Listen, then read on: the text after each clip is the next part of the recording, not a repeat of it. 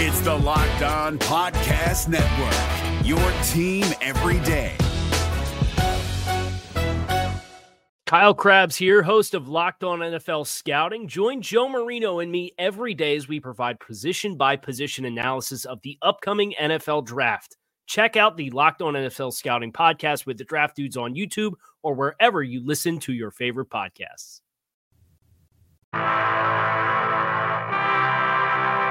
I'm going to say no one's better than me.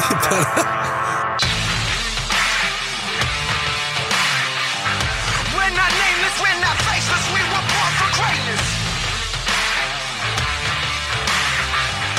We're not nameless, we're not faceless, we were born for greatness.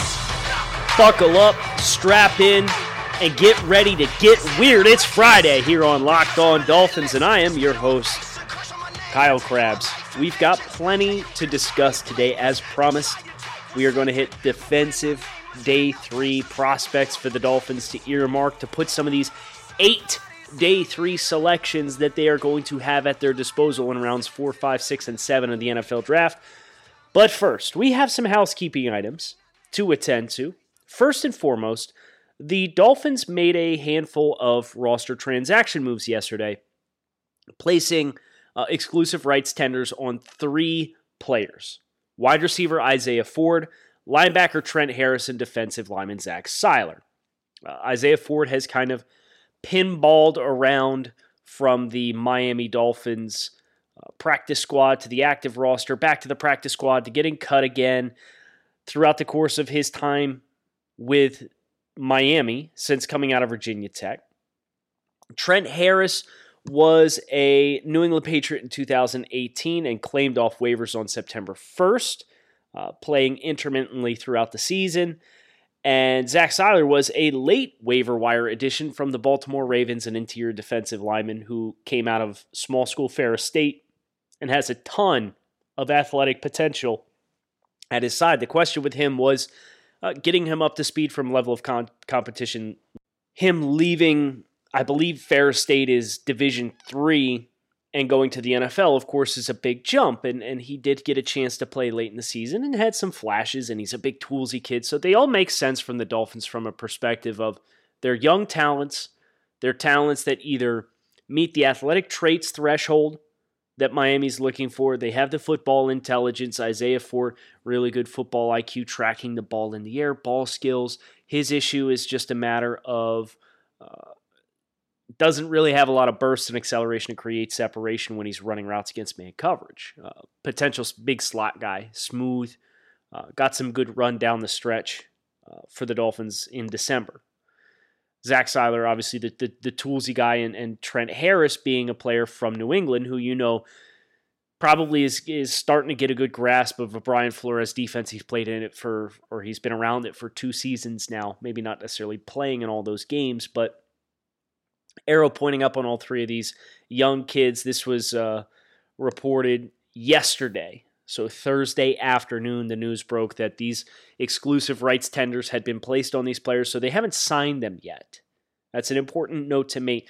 The exclusive rights tenders means you, as a player who has, I believe, 3 or less years of tenure in the NFL, if your contract expires, teams have the right to use exclusivity and make sure that they get to negotiate with you one-on-one. You have to log a certain amount of time in the NFL before you're eligible for unrestricted free agency. These guys have not reached that threshold yet, and as such, Miami, because of what their wages were and their lack of experience in the league, can say, we want to exclusively negotiate and make sure we get you on a contract and bring you back for another year. So that is the situation with each of these players now, where the Dolphins, ahead of the start of free agency, which is scheduled for next week on the 18th, and the tampering period starting on the 16th. It sounds like the league is going to hold firm to that. I know the sports world as a whole is in flux right now. Everybody's kind of hit pause, but the NFL seems to be willing and want to move forward with their off-season plans. And it's funny. It kind of gives you a perspective on the NFL versus the rest of professional sports in America, where you have basketball has been postponed.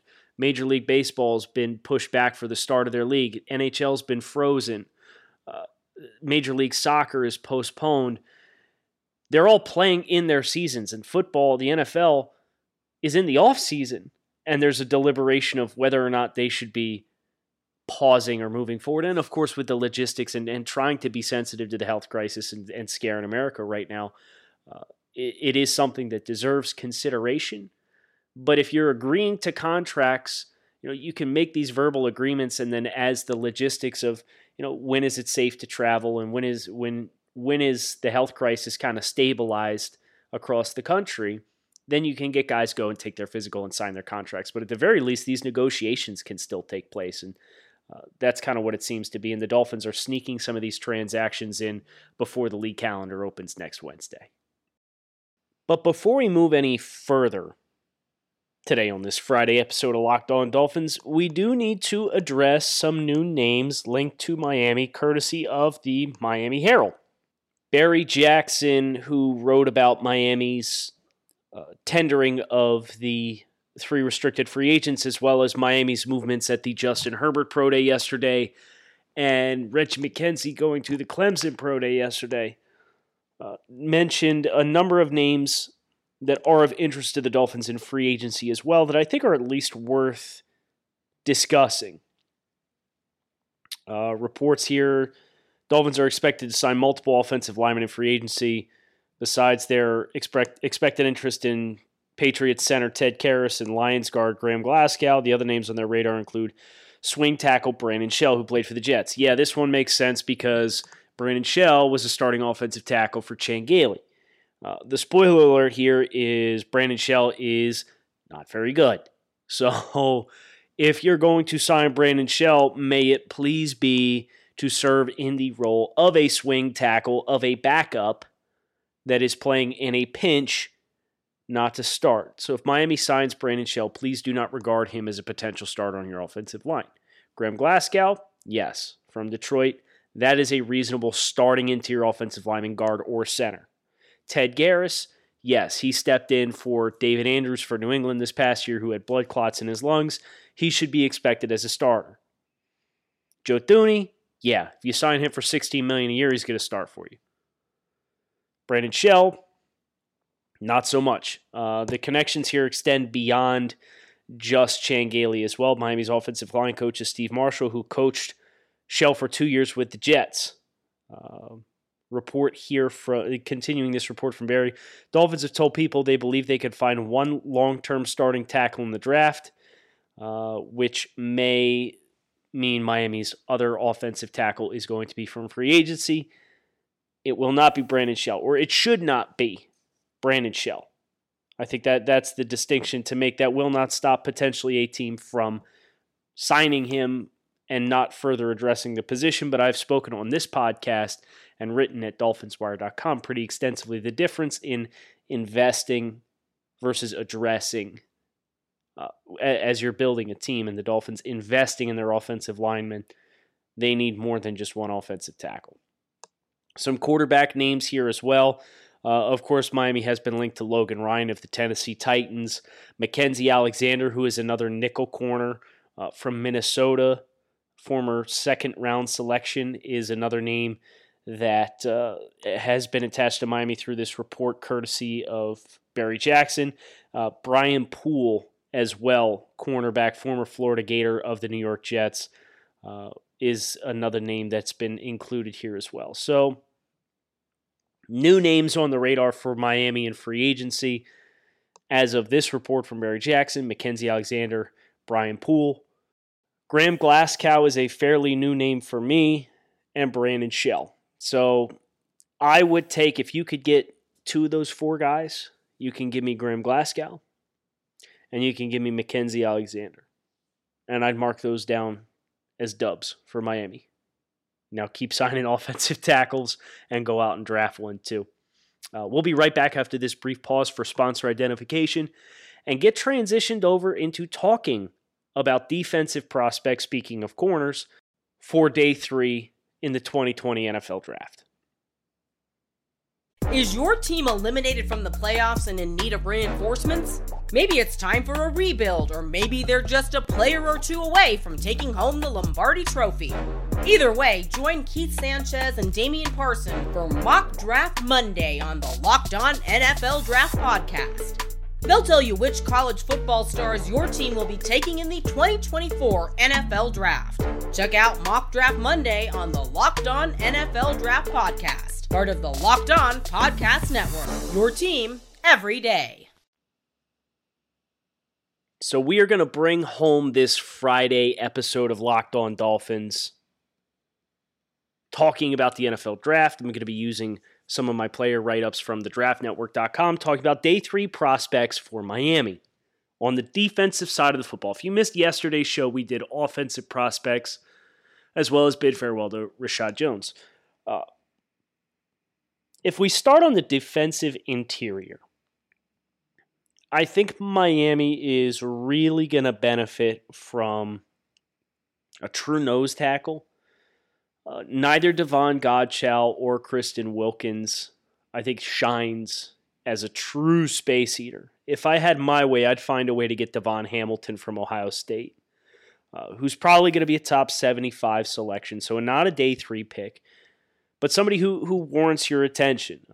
Some of my notes on him, his best trait is his ability to two-gap, which is when you are stacking up offensive linemen and you get your hands fit, and you extend your arms, and then that way you're going to be able to read the play and read the block and diagnose and be able to take 2 gaps at any given time, depending on where the ball carrier cuts.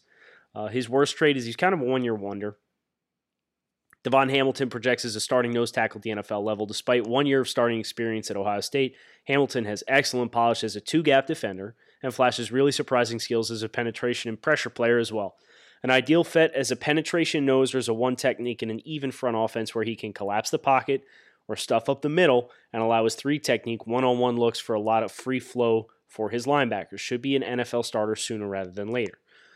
So you think about a guy who's going to occupy double teams on the inside and what that's going to allow for Raekwon McMillan as a gap shooter coming downhill, or Jerome Baker as the guy who's going to scrape and flow sideline to sideline. Behind that really holds a lot of value.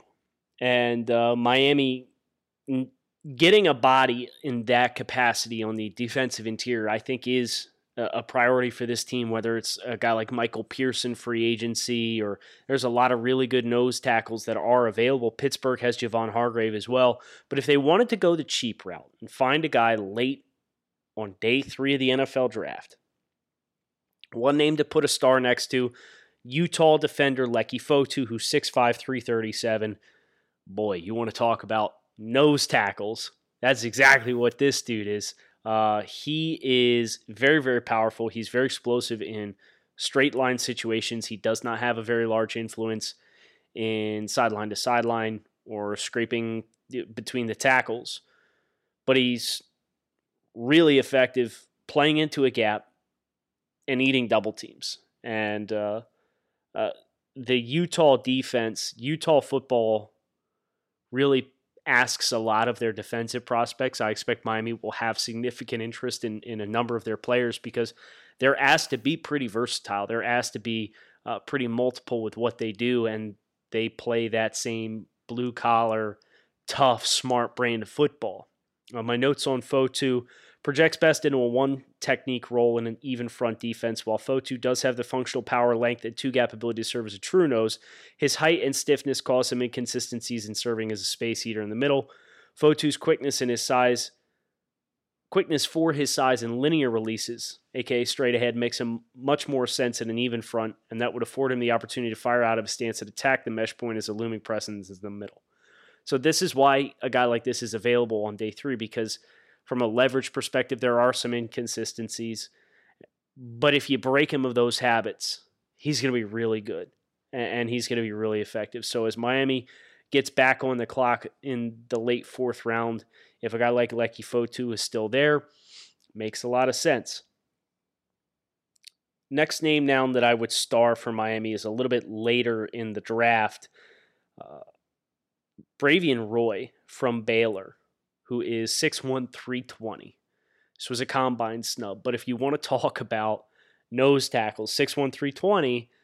Yes, he is dense. He is capable of eating up blocks. He is capable of occupying space, and that is at its core what nose tackles are designed to do. And because of that, a lot of them don't have a lot of value. And because they don't have a lot of value, a lot of them are going to be available later in the draft.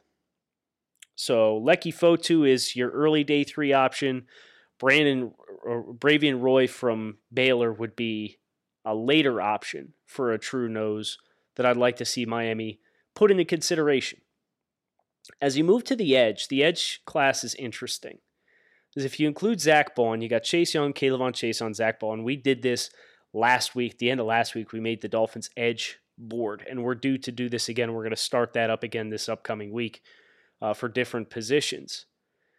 But as you consider who makes sense for the Dolphins on day 3 specifically, I look at names like Nick Coe from Auburn, who's 6'5", 290, really long arms. He's not super dynamic off the edge, but Auburn asked him to play with his hand in the dirt. They asked him to play stand-up. They asked him to play inside. Again, the versatility. He's done a lot of things. My summary for Nick Coe as an NFL draft prospect, his best quality is his length. His pass rush hand counters is where he needs to improve. Nick Coe projects ideally as a base 3-4 defensive end at the NFL level. Coe has been exposed to a number of different roles, but his versatility will not extend to the same degree at the next level without significant overhaul. As is, Coe is a long-armed defender and at his best when he's able to lock horns and engage with blockers in head-on collisions. Asking him to serve as a 2-gap defender is the best way to make the most of his strength and length, but he's going to need more polish to be a 3-down player. So this is a guy who ideally could be a B-gap pass rusher. But in the early downs, maybe you put him outside the offensive tackles, outside eye, and ask him to set the edge. If you're going to run 4-3 under fronts, he's capable of filling that role as the play side end. Coe is probably going to be a top 150 selection, so Miami will probably get a crack at him. If they want him, they can definitely go up and get him. There's nothing stopping them from manipulating the board, which is what we talked about earlier this week on the show. But if you want a late round guy, you want a kind of a diamond in the rough. I am not the first person to make this attachment, and I will not claim to be, but Olawale Betiku Jr. from Illinois. He's a former 5-star high school prep recruit who went to Illinois, and the Dolphins have hired his defensive line coach to serve a role on their defensive staff. So that connection makes a lot of sense. And anytime you've got a 5-star, that is an advantage, not just from a superficial level of like having a name value that's going to be more recognizable, but you were a 5-star inevitably for a reason. And it's probably because you were just naturally a better athlete than everybody, and you developed quicker when you were in high school. And because of that athletic potential that he is earmarked to have, that is the kind of thing that a coaching staff will want to prioritize and say, hey, bring this guy in and let's see if we can't untap that potential that he had and make more of him. And Betiku had a nice year in 2019 with the Illini. He, under Lovie Smith, went on to, after transferring from USC, mind you, declared early this year. But this was the season where it seemed like the light bulb came on for him. He had 9 sacks this past year, 2 fumble recoveries, had good production against Wisconsin, Michigan, California. Big-time sack totals here at the beginning of the season. He kind of abused the smaller portion of his schedule. Akron, UConn, Eastern Michigan, Nebraska. That's where 6 of his sacks came from this past year. But he got a sack against Cal in the bowl game, and he got a sack against Wisconsin.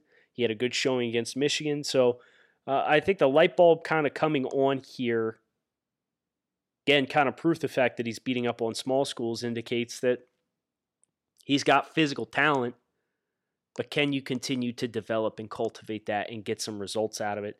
That would be the objective for any coaching staff that takes him on. But because of the connection with his college coach at Illinois that got the light bulb to come on a little bit, I would expect him to be a name that the Dolphins are tied to in the later rounds. Is your team eliminated from the playoffs and in need of reinforcements? Maybe it's time for a rebuild, or maybe they're just a player or two away from taking home the Lombardi Trophy. Either way, join Keith Sanchez and Damian Parson for Mock Draft Monday on the Locked On NFL Draft Podcast. They'll tell you which college football stars your team will be taking in the 2024 NFL Draft. Check out Mock Draft Monday on the Locked On NFL Draft Podcast, part of the Locked On Podcast Network. Your team every day. At linebacker, this is such a tough position to peg because the Dolphins, they could go with a space guy. They could go with a hybrid guy. They could go with another thumper. I'd like to see them get another nickel linebacker. But then you're starting to get into some of the safety prospects that are day two guys like Jeremy Chin and Kyle Duggar and Alohi Gilman. So linebacker is a position group where if I were going to peg a day three linebacker to Miami, it would be a super try-hard, it'd be a super smart dude, and it would be a guy with some mobility and less of a thumper. I don't think that they necessarily need to commit a ton of resources to a downhill thumper when they're going to be so multiple on defense. So who qualifies for that role? Justin Sternad from Wake Forest is one, although he's not super consistent in his pass coverages, and he was injured and missed the second half of his final season at Wake Forest, but had really good showing against Jordan Love in the Utah State game at the beginning of the year. David Woodward would be the name that I'm earmarking, though. He doesn't have great physical tools as far as he's not long and rangy. He's not super flexible, but he's really smart. He is a vacuum cleaner for tackles. He had like 18 tackles a game or something like that this past year. And he has some injury red flags that are going to allow him to be available on day three. He had a back issue, some concussions. But if they feel comfortable with the medicals, David Woodward would be the name at linebacker that I would put a gold star next to and say that would be a guy that makes a lot of sense for the Dolphins. At corner, this gets messy because you can go corner from an outside perspective or from the slot, and you're going to have a lot of options either way. And Miami, whether it is a local kid like Trajan Bandy, who I think will project into a nickel role pretty favorably. He's fairly tiny. He's listed at 5'9", 185, but he's fairly fluid. He's aggressive with his tackling mentality. He can get up to the line of scrimmage. He's not super long, and he's a cut tackler, so he's not going to wrap you up because he doesn't have the length to consistently do that. He's that guy that's going to put his outside shoulder pad on your inside thigh, and he's going to chop you down that way, and he's going to go low. So there's some hits and misses there, but his short area quickness I really like. I think as a guy that would work in the slot, sub-package guy only. Trajan Bandy, those are the kinds of guys that typically get available, and then you got developmental guys as well. Harrison Hand is an outside guy and a potential conversion to safety. 6', 192. He had really good athletic testing at the combine, good jumps. His transitional quickness isn't great, so he's either going to have to learn to be more consistent in press coverage and get his hands on guys early, and I think he has the capability to do that, or he's going to have to transition to safety where he can play some of the shallow zones, but he's another guy that as an alley defender, stepping up and filling the run game in that D gap, he's really good there, and he drops some big hits. I think he can play deeper coverages and probably cover three, but not necessarily somebody that I would want to see playing single high or a lot of off man because his transitional quickness, he's a longer athlete, is not going to lend itself well there. So that's two juniors between Harrison Hand and Trajan Bandy that I think day three guys that make a lot of sense for the Dolphins. And as we go to safety here to wrap this thing up and bring this thing home, man, I really want to walk away from this draft with Jeremy Chin. he is not going to make it to day 3. But Jeremy Chinn is my guy this year that is so versatile, small school kid, so he's going to drop a little bit based on those questions, but he can be effectively the poor man Isaiah Simmons in this draft class. Next level athleticism for the back end of a defense, and his value in the early downs will be as a traditional strong safety. Chinn's impact in coverage is most effective when he's given shallow areas to roam and break on the ball, and he's a potent tackler. He should be a potential 3-down sub-package linebacker who can roam in space as well. Chinn will need some fine-tuning from a football IQ perspective as a small school FCS prospect, but he's got a high ceiling with time to develop. He tested as explosive as Isaiah Simmons, and he just came in 15 pounds lighter, but he's 6'3". That's the guy. I don't even want to entertain other options for safety, but if you asked me to, I think Antoine Brooks Jr. makes a lot of sense. He is less dynamic, less explosive, kind of a edge nickel from a man-to-man against slot receivers and run defender. He's got plus value there. Maryland used him a lot on the edge of the line of scrimmage to make an impact. Jalen Hawkins from Cal, both he and Ashton Davis, who will be a top 100 pick. Coach Alexander is now on Miami's defensive staff, and Jalen Hawkins has good size, good tackling ability. I don't think he's dynamic enough to play isolation on the back end, but Cal was another defense that really surprised me, and I really enjoyed watching them with how much they asked their defenders to take on in 2019. So Jalen Hawkins, Antoine Brooks Jr., those are our day 3 guys I would earmark for Miami as late round options, but please do not make me pass on Jeremy Chinn. That's a guy. That is a dude. And I think Brian Flores and his defensive staff getting their hands on an athlete of that caliber who tackled so much at Southern Illinois, this is the way, as they say. I hope you guys enjoyed this Friday edition of Locked On Dolphins. That's going to do it for us this week. I hope you guys have an enjoyable weekend. Keep your ear to the ground here as free agency starts to come around the corner. It's going to be here before we know it, and we're going to be reacting to that as it happens. We're going to be changing and adjusting our team needs for Miami. It's going to change the expectation of what the draft looks like. So lots of impact moving forward that business is about to pick up as the NFL is concerned. So enjoy your weekend. Enjoy the calm before the storm here with free agency, and I'll talk with you guys again on Monday. If you're looking for the most comprehensive NFL draft coverage this offseason, look no further than the Locked On NFL Scouting Podcast. Join the draft dudes, Kyle Krabs and Joe Marino, as they go position by position through the NFL free agent class and into the star-studded crop of college stars who will be selected in the 2024 NFL Draft. If you want to know who your favorite NFL team should be adding to its roster, you need to check out Locked On NFL Scouting, available on YouTube and wherever you get your podcasts. Part of the Locked On Podcast Network, your team every day. Is your team eliminated from the playoffs and in need of reinforcements?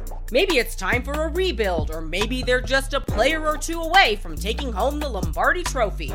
Either way, join Keith Sanchez and Damian Parson for Mock Draft Monday on the Locked On NFL Draft Podcast. They'll tell you which college football stars your team will be taking in the 2024 NFL Draft. Check out Mock Draft Monday on the Locked On NFL Draft Podcast, part of the Locked On Podcast Network, your team every day.